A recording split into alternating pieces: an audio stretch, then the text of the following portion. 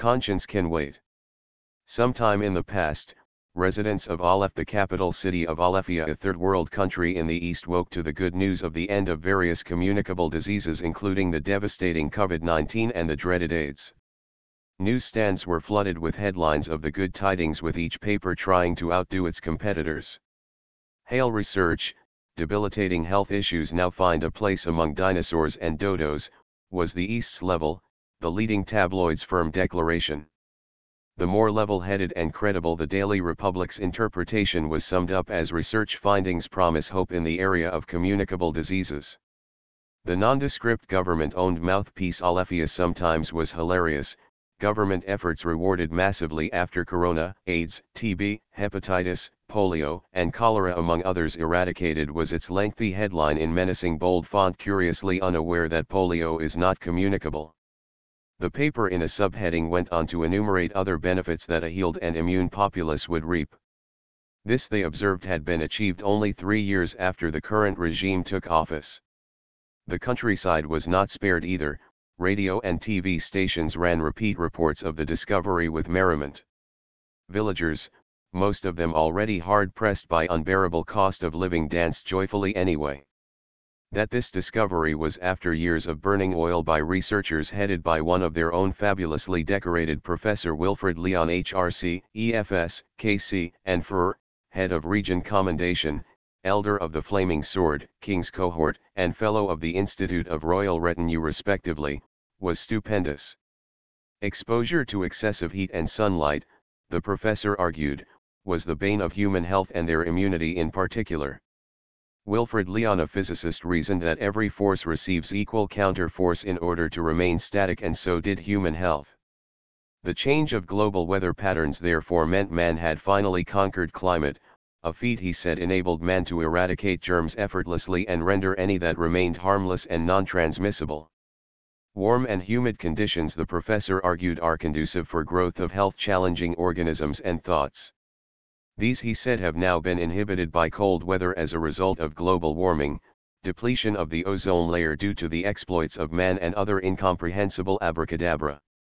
Hopping from venue to venue, Professor Wilfred Leon, looking at his audience over his small rimless glasses and face contorted, lectured medical schools, gave speeches at professional dinner gatherings, mesmerized worshippers and, accompanied by politicians, charmed crowds at political rallies, weddings, and funerals.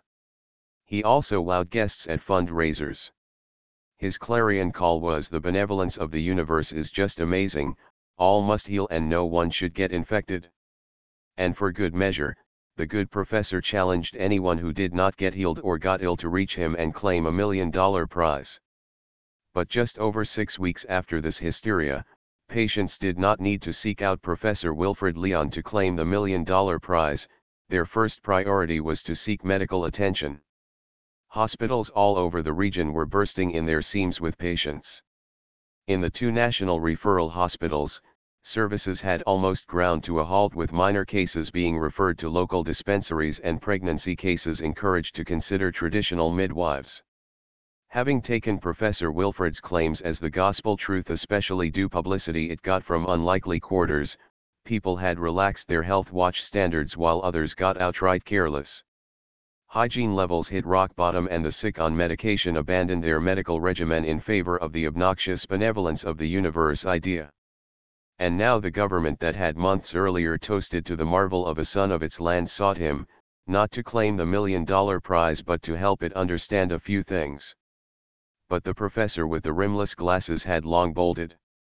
A commission of inquiry was hastily set up, tasked with, among other things, managing the health crisis and smoking out the professor.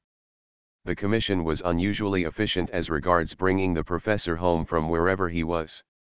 Interpol was roped in the search, and 2 days later Professor Wilfred Leon appeared before the commission. And when he left the inquiry room that evening, the professor had lost not just his glamour but also his titles HRC, EFS, KC, and FRR. In their place now were unflattering descriptions: fraudster, terrorist, and mass killer. The academic and professional papers of this dyed-in-the-wool fraudster were set to be relooked all the way down to elementary level with a view to revoking his doctoral degree, trash all his academic works and strip him off the title professor. Also in the offing was the possibility of handing him over to The Hague to stand trial for abetting genocide and crime against humanity. But the professor would not go down alone. When he finally spilled the beans, he implicated Health for Life International HFLI, a multinational pharmaceutical company. The company that specialized in manufacture of drugs for treatment of most communicable diseases, the professor alleged, had contracted him to come up with a theory that would make people neglect their health concerns. The neglect, he said, would later get the people ailing and trap them in the resultant long-term drug dependency. For his efforts, the professor claimed to have pocketed some $10 million from HFLI.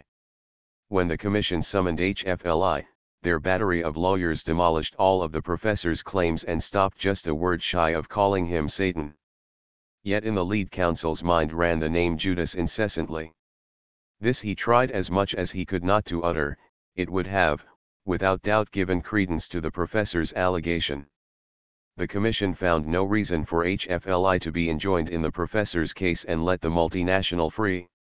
3 weeks later, the professor sat apprehensively to hear judgment in a case in which he was accused of willfully and maliciously misleading the public on grave matters of health, among other charges.